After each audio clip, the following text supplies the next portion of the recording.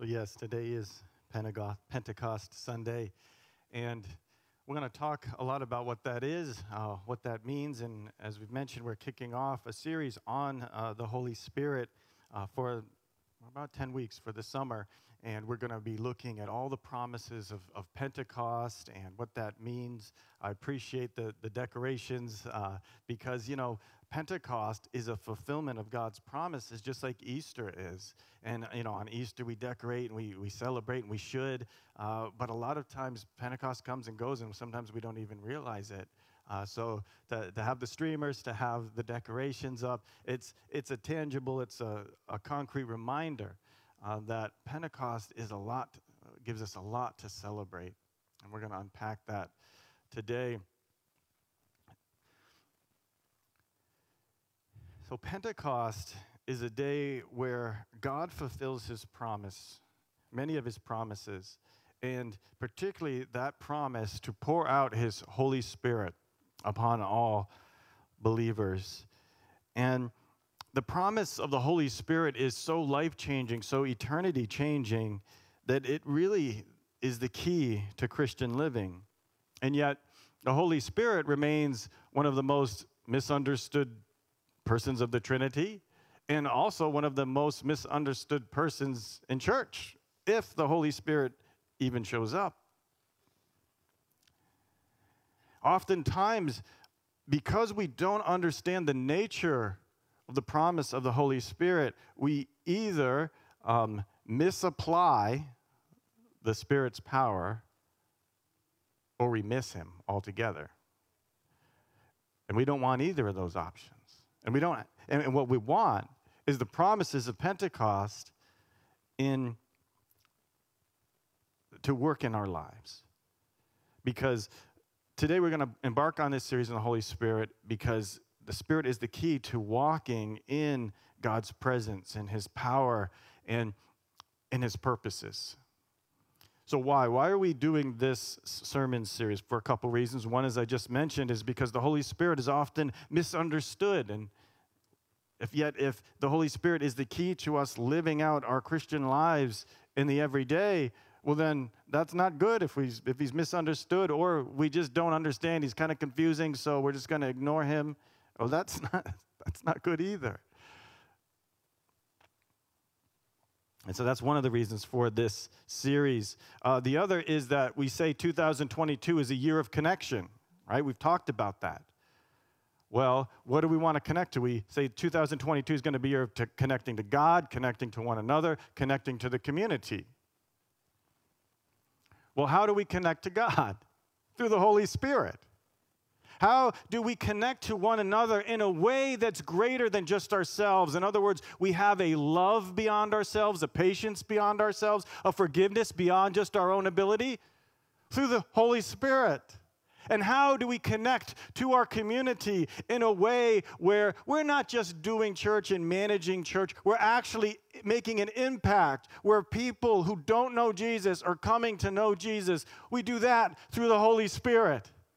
So if 2022 is going to be a year of connection, it's got to be a year of the Holy Spirit working in us and through us. Now, the other reason that we're doing this sermon series is, I like to do sermon series. And I like to go through books of the Bible. But I was praying in March, I think it was, I was like, Lord, what sermon series, what's next? What does the church need? What do we need? And I had felt for some time that it was, I probably should do a series on the Holy Spirit because of all these reasons that we had just said. And I kind of had that feeling, and so I went on a walk, and as I was praying, I went to Whiting Street Reservoir in Holyoke, and I'd never been there before, and I was praying, Lord, do you really want me to do a series on the Holy Spirit? Is that what you're leading me to do?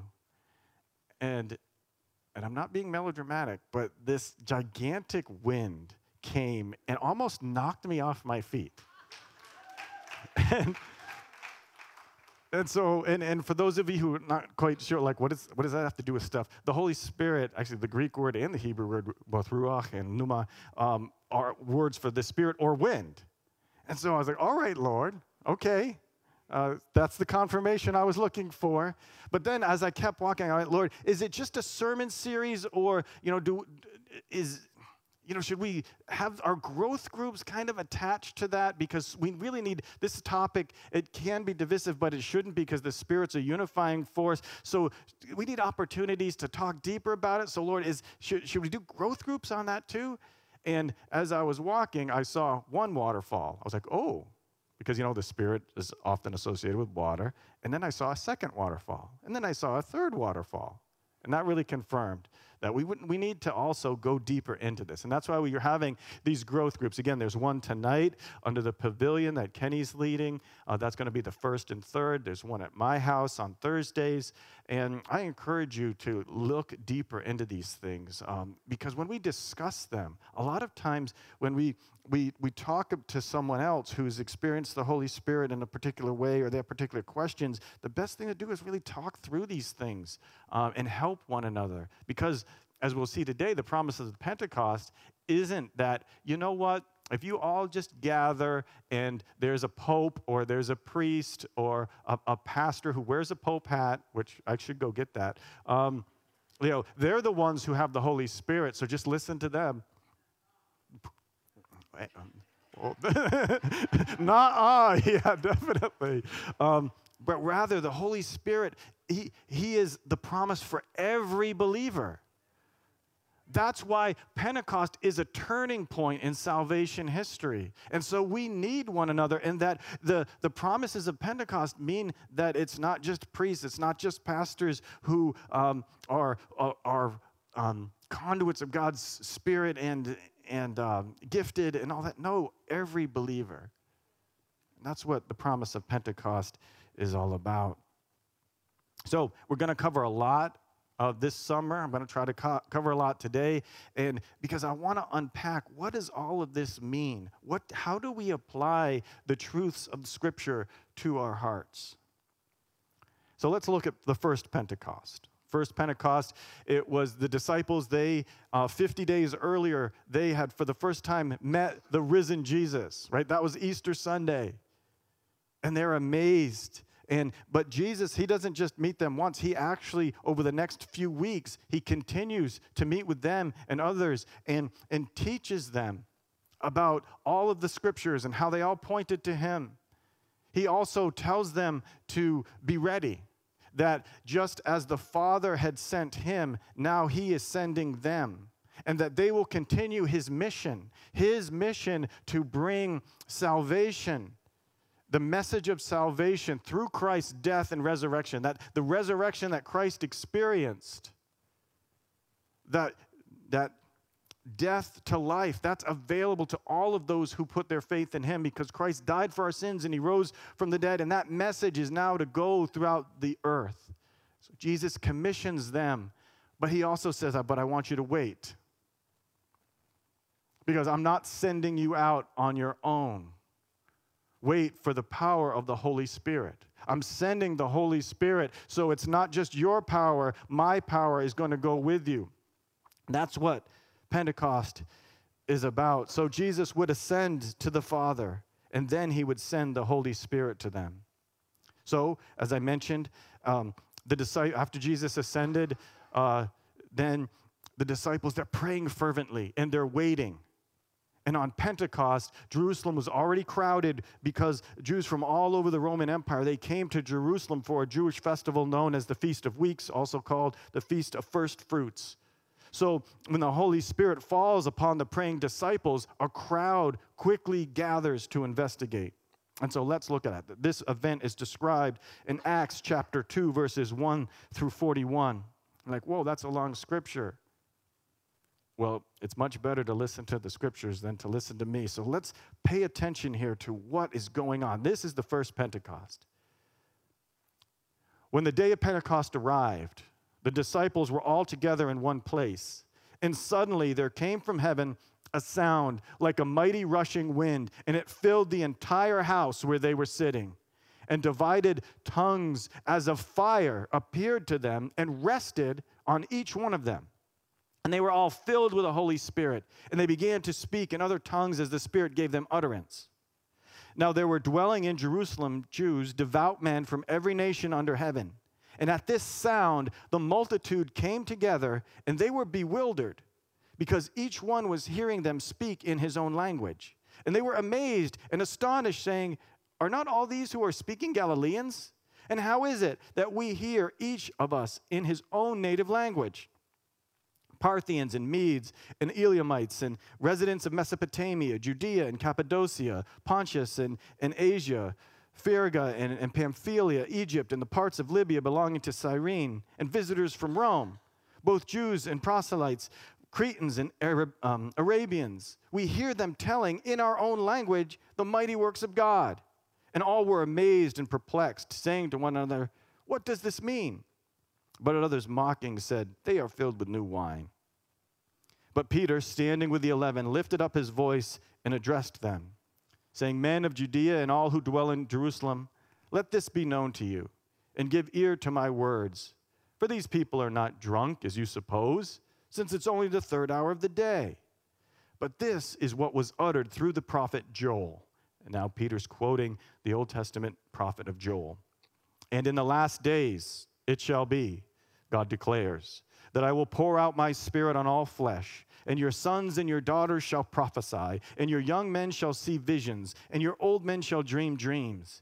Even on my male and female servants in those days I will pour out my spirit, and they shall prophesy. And I will show wonders in the heavens above and signs on the earth below, blood and fire and vapor of smoke. The sun shall be turned to darkness and the moon to blood before the day of the Lord comes, the great and magnificent day. And it shall come to pass that everyone who calls upon the name of the Lord shall be saved." That's the end quote from Joel. And then Peter begins speaking again from his heart. "Men of Israel, hear these words. Jesus of Nazareth, a man attested to you by God with mighty works and wonders and signs that God did through him in your midst, as you yourselves know, this Jesus, delivered up according to the definite plan and foreknowledge of God, you crucified and killed by the hands of lawless men. God raised him up, loosing the pangs of death, because it was not possible for him to be held by it. For David says concerning him," and now Peter is quoting a psalm that King David wrote, "I saw the Lord always before me, for he is at my right hand, that I may not be shaken. Therefore my heart was glad and my tongue rejoiced, and my flesh also will dwell in hope. For you will not abandon my soul to Hades, or let your Holy One see corruption. You have made known to me the paths of life. You will make me full of gladness with your presence." And that's the end quote from Psalms. "Brothers, I may say to you with confidence about the patriarch David, that he both died and was buried, and his tomb is with us to this day. Being therefore a prophet, and knowing that God had sworn with an oath to him that he would set one of his descendants on his throne, he foresaw and spoke about the resurrection of the Christ, that he was not abandoned to Hades, nor did his flesh see corruption. This Jesus God raised up, and all of that we are all witnesses to. Being therefore exalted at the right hand of God, and having received from the Father the promise of the Holy Spirit, he has poured out this that you yourselves are seeing and hearing. For David did not ascend into the heavens, but he himself says," now he quotes Psalm 110, "The Lord said to my Lord, sit at my right hand until I make your enemies your footstool. Let all the house of Israel therefore know for certain that God has made him both Lord and Christ, this Jesus whom you crucified." Now when they heard this, they were cut to the heart, and said to Peter and the rest of the apostles, "Brothers, what shall we do?" And Peter said to them, "Repent and be baptized, every one of you, in the name of Jesus Christ, for the forgiveness of your sins, and you will receive the gift of the Holy Spirit. For the promise is for you and for your children and for all who are far off, everyone whom the Lord our God calls to himself." And with many other words he bore witness and continued to exhort them, saying, "Save yourself from this crooked generation." So those who received his word were baptized, and they were added that day about 3,000 souls. Amen. So that is the first Pentecost. But it's not just something that happened 2,000 years ago. Notice, what did Peter say? He says, that promise, yeah, it's for you, but it's also for your children, for those who are fall off, all those who God would call to himself. And notice this event, what happens? Well, first of all, there's this big noise. It's as if heaven is opening up and something like a wind. The Holy Spirit is pouring down out of heaven upon the place that the disciples gathered. And flames appear over each disciple, right? Now, I don't know if they were as large as these flames that were made. Maybe they were, but they appear over each disciple. And then each one of these Hicks from Galilee, they're fishermen, they're laborers. They don't know many languages. They probably just know their native tongue and maybe Greek for commerce a little bit. They start speaking in language they don't know. So some of them are speaking Egyptian dialects, some of them are speaking, Arabian dialects, and they're all proclaiming the mighty works of God, which is a type of prophecy. And so we've got wind, we've got flames, we've got the miraculous, we've got a theophany. So what's a theophany? A theophany is when God's presence manifests itself. And often if you read when God appears on top of Mount Sinai to give the law, there's flames, there's storms. But notice here, there's not just this gigantic column of flame like in the Exodus. There's flames of fire over each person. What could that mean? Then Peter's going to explain it because the people, they're astounded. There's already a crowd at Pentecost because it was already a holiday, and so they run in because they hear this noise. They see these flames. They then hear these people praising God in all sorts of different languages, and they want to know what's going on. But Peter is going to say, this is proof. This is proof that the promise that you've been waiting for is being fulfilled. And notice he takes Scripture and he explains and he points to this Old Testament Scripture, Joel, in Acts chapter 2, verse 17. It says, and in the last days it shall be that I'll pour out my Spirit on all flesh. Your sons and your daughters will prophesy. Your young men shall see visions. Your old men shall dream dreams. Even on your male and female servants in those days, I will pour out my Spirit. And he's talking about the Spirit being poured out onto all different kinds of people. Again, not just kings, not just prophets, special people, but on all of God's people. And that's why there's flames above each person to saying, yeah, God's presence is here. God's presence is in this person in fulfillment of this prophecy. So Peter, he's making sure, I want you to understand what's going on. Because they don't. It's kind of crazy what's going on, right? They're like, whoa. Peter says, all right, now that I've got your attention, let me tell you that this fulfills Scripture. And they would have known that because these were devout Jews or proselytes, and they knew the Old Testament promises. They, in fact, were waiting for these Old Testament promises that said one day, in fact, in the last days, when God is bringing his restoration to the entire world, he's going to pour out his Spirit on all people. And this is not only a prophecy from Joel, although that's the one that Peter happens to quote. Read Ezekiel, read Jeremiah. Those prophets also say, I want you to know that there's a time coming where God is going to fill us with his Spirit. He's going to change us from the inside out. And Peter is saying, yeah, all of that we've been waiting for, that's being fulfilled. Now, what those gathered other than the disciples didn't know is not only was this fulfilling Scripture, but it was fulfilling some of Jesus' promises to his disciples in particular. Because Jesus said, for instance, in John's Gospel, John 14, 16 through 20, this was the farewell discourse where Jesus, he's preparing his disciples because he knows he's going to depart the next day.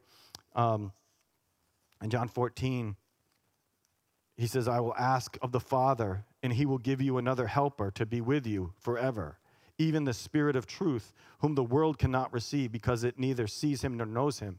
You know him, for he dwells with you and will be in you. And I will not leave you as orphans. I will come to you.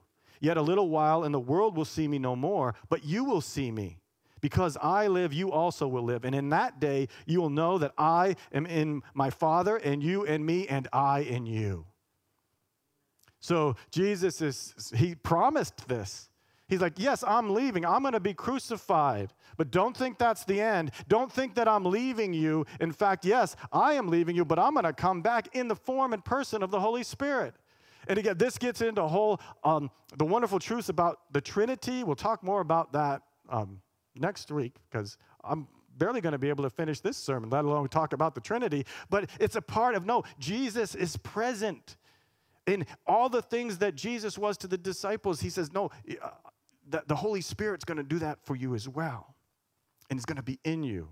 But then also in Acts 1:8, right before Acts chapter 2, he tells the disciples, he says, but you'll receive power when the Holy Spirit has come upon you. And you will be my witnesses in Jerusalem and all Judea and Samaria and to the ends of the earth. So Pentecost, it's a fulfillment of God's promises from centuries earlier, but it's also a fulfillment of Jesus' promises to his disciples, that I'll still be with you. In fact, I'll be in you. God is doing a new thing, that salvation history is taking this turn, and what we have been waiting for, because we've tried to follow God in our own power. Yes, he's given the law, but we always fail. And so, first of all, we've got sins, and Christ takes care of those. But then he inhabits us in his Spirit so that we don't just have ourselves. We have the Spirit of God working in us and through us to change us from the inside out. That was the promise they had been waiting for. But why? Why does this happen now? Why does God fulfill his promises now? Well, that's where Peter further explains in Acts chapter 2, verses 22 to 36, which I already read. But that this outpouring of the Holy Spirit is closely connected to Jesus' death and resurrection. That Jesus has overcome sin and death, so that the promised reign of the eternal king of the line of David, which was another promise they were waiting for, was fulfilled in Jesus, because he is the eternal king. Death couldn't hold him down. The promises that God made to this king that would one day rule for God, that he would not undergo corruption, right? Jesus fulfilled and being raised from the dead. And that they expected that in the last days, not only would this Davidic king rule for eternity for God, but that restoration, that resurrection would come upon all flesh, that would come upon all people. And so that long-expected day of the Lord, when God would defeat sin and death, he would judge sin and death. He did that on the cross, so that those promises are being fulfilled in Jesus. And notice, I can't unpack it too closely, but read it again. Isn't that Peter's argument? He says, this Jesus, he died and rose again, and he's at the right hand of the Father. He fulfills all the promises of David, and now he is the one who has poured out God's Spirit.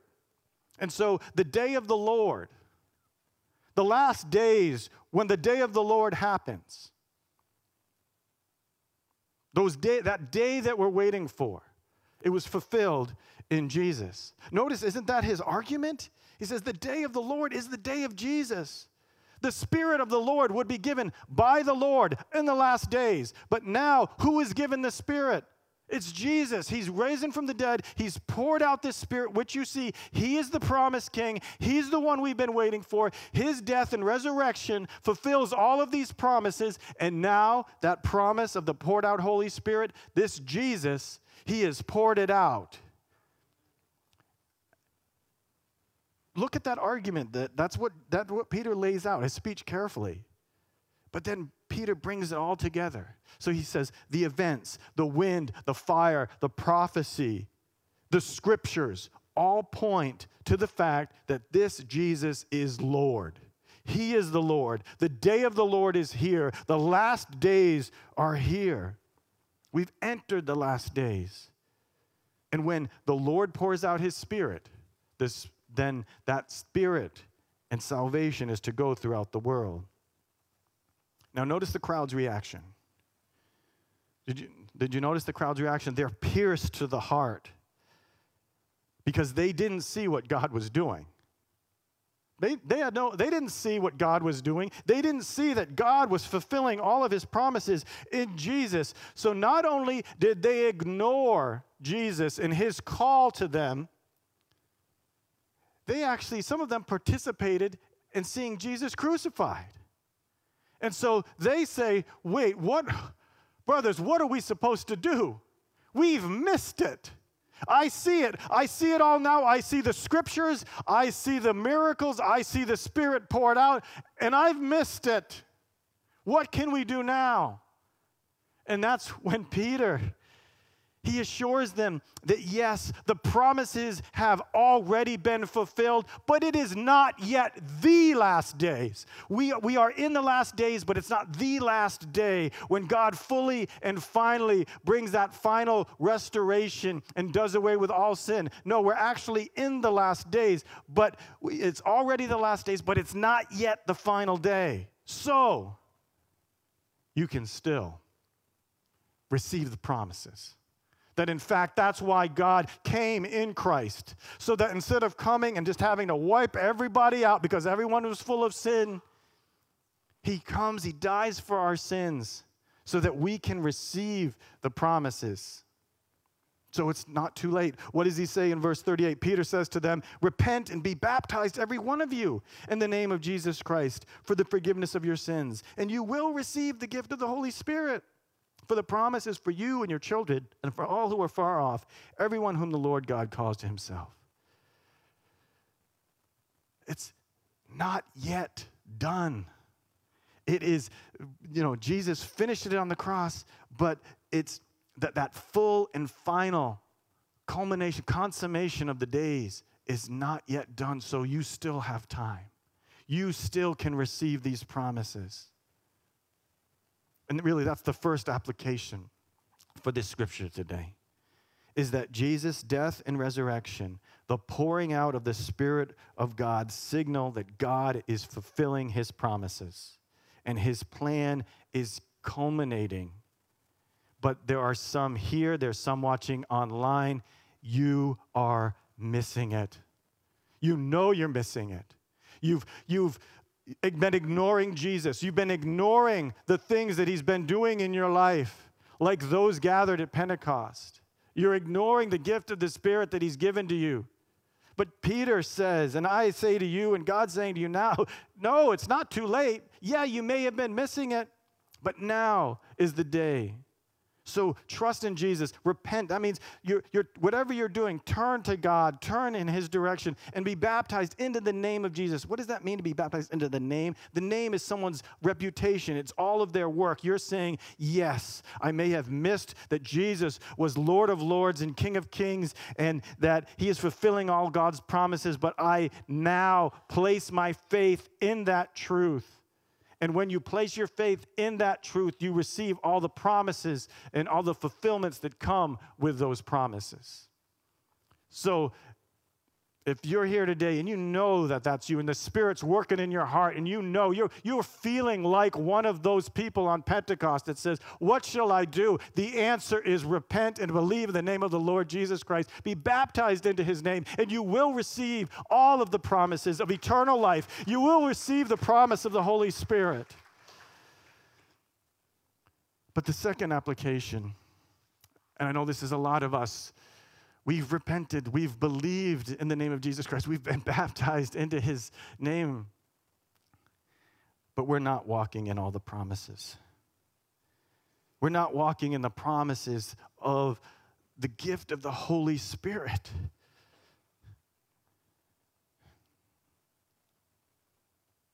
That's like winning the lottery. You shouldn't play the lottery, but let's just say you did. And you've got that winning ticket for millions of dollars, and you never go and cash that thing? Why in the world would you do that? That's what many of us are doing when it comes to the person and work of the Holy Spirit.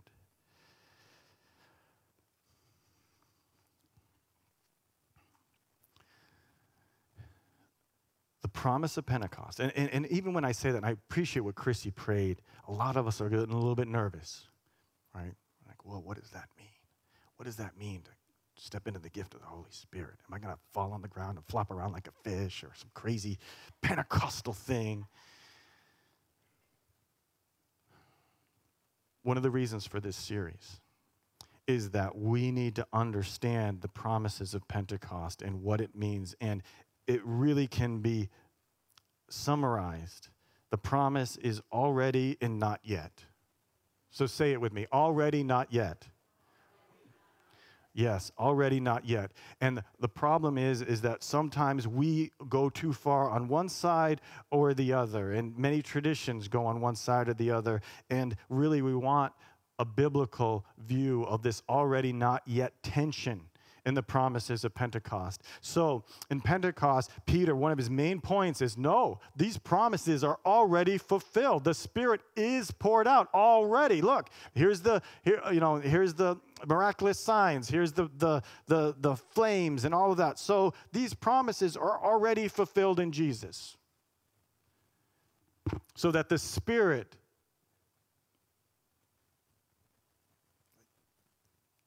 is available and active, just as Jesus promised, already.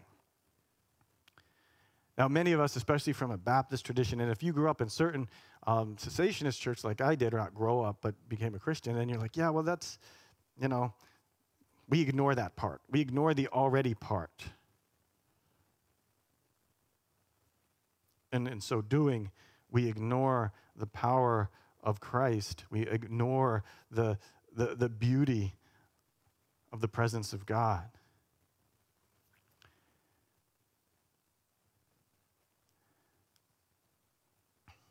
R.T. Kendall asked this question. It's very convicting to me. He says, if the Holy Spirit were to leave our church, were to just leave Second Baptist Church, how much of a difference would that make in our programs and in what we do? Meaning, if we did, would we notice a difference? I mean, I could continue to manage the church. We could continue to have some programs. Would it change? Would our church change if the Holy Spirit left? And if the answer is, well, not really, we could still pull this off. It would still look largely the same. That we're not living in the already truths of the Spirit. And that should convict us. We should be doing things that when people say, it's not, Pastor Joe, he's a good speaker, and they have some good organizational things, some good service ministries. It should be, man, something is going on there that can only be explained because God is present. Because the Spirit, that promise is we already have that promise. And we're going to look at throughout this series, well, what does that mean? What is, all the promises, what does that look like? We're going to unpack that. But now on the other side, it's already, and again, I think that's the area we're weakest in here at Second Baptist Church, but then there's the other part but it's also not yet. Already, not yet. Sometimes certain traditions ignore the not yet. This is, I think, big issue for Pentecostal brothers and sisters, is they make it all already and ignore, well, no, there's a part of it that's not yet. And we get this when we hear certain preachers like, God wants to heal every one of your sicknesses, and if you're sick, you just have to have more faith because God has healed all your diseases. He wants to heal everything right now. See, that ignores that. No, there's a not yet part to it. That we're still in this world. And thank God that God hasn't fully closed things, because when Peter says, be saved from this perverse generations, he's saying, no, there's still time.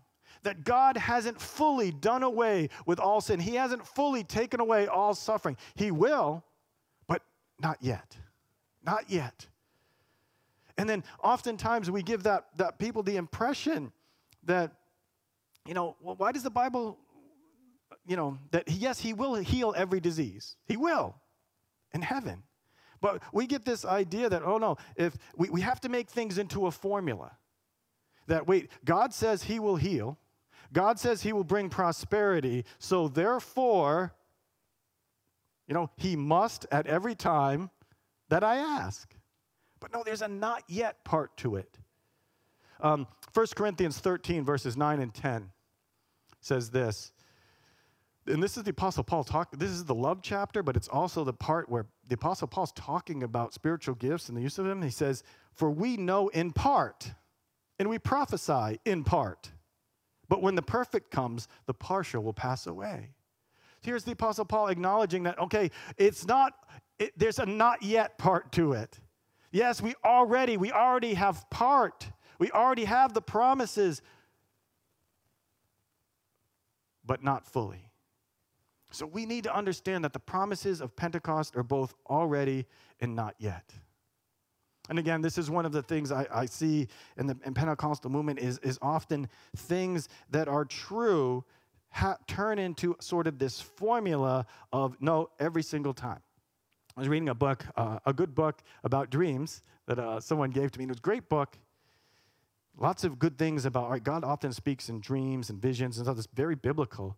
But what a truth pushed a little bit further than I was comfortable with because there's no, and then every time, every night, every dream, God's going to talk to you. Well, I don't know, it's not yet, that yes, he can and yes, he will, and we should seek that. But there's also this turning something into a formula because we are in relationship with a person, not a power.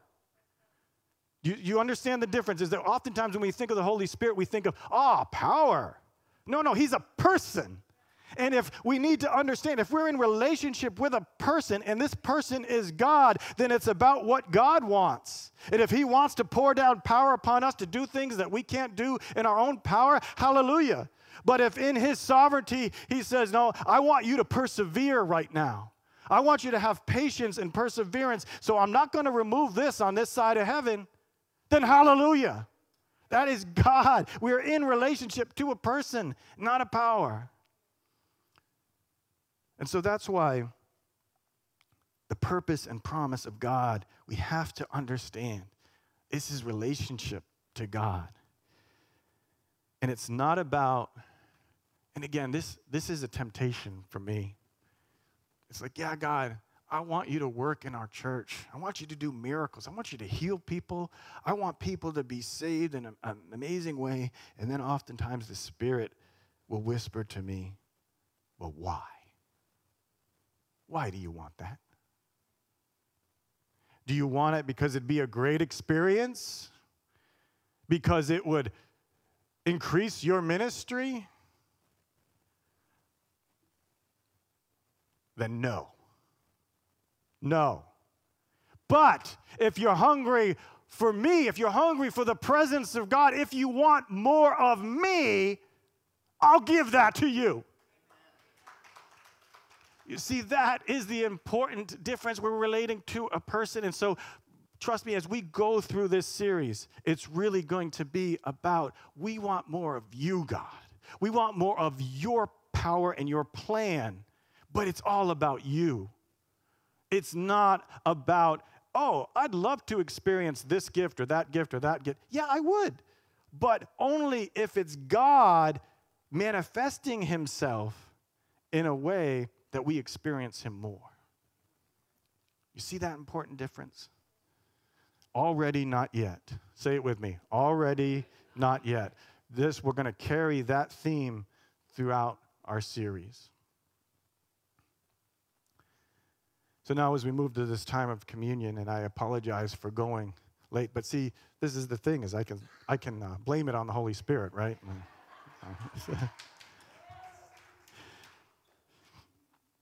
And we'll talk about, too, that's where oftentimes we will, folks will, anyways, let's just, I'll save that for the next sermon. But right now, I want us to go to this time of communion, the time of the Lord's Supper. And again, it's so appropriate that we do this. We observe the Lord's Supper because what was one of Peter's main points at Pentecost? He's like, this promise is all because Jesus died for your sins and he rose from the dead. Right? And so when we take the Lord's Supper, what are we doing? We're remembering Christ's broken body and his shed blood. That he is the one who we had been waiting for. He's the fulfillment of all these promises. And so, yeah, we begin our time of the Lord's Supper remembering Jesus' death and his resurrection as Peter did, and that this whole sermon series, this whole talk about the Holy Spirit, it's all possible because Jesus shed his blood on the cross. So, the night that Jesus was betrayed, he took bread and he broke it. And he said, take, eat, this is my body. Do it in remembrance of me. Take and eat the bread.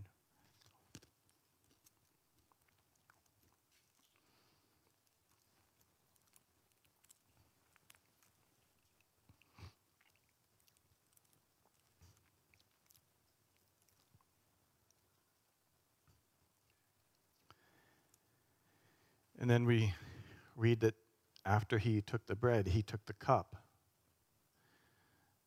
And he says, this cup is the blood of the new covenant, shed for the forgiveness of sins. Take, drink in remembrance of me. We take and drink the cup in remembrance of Christ's shed blood.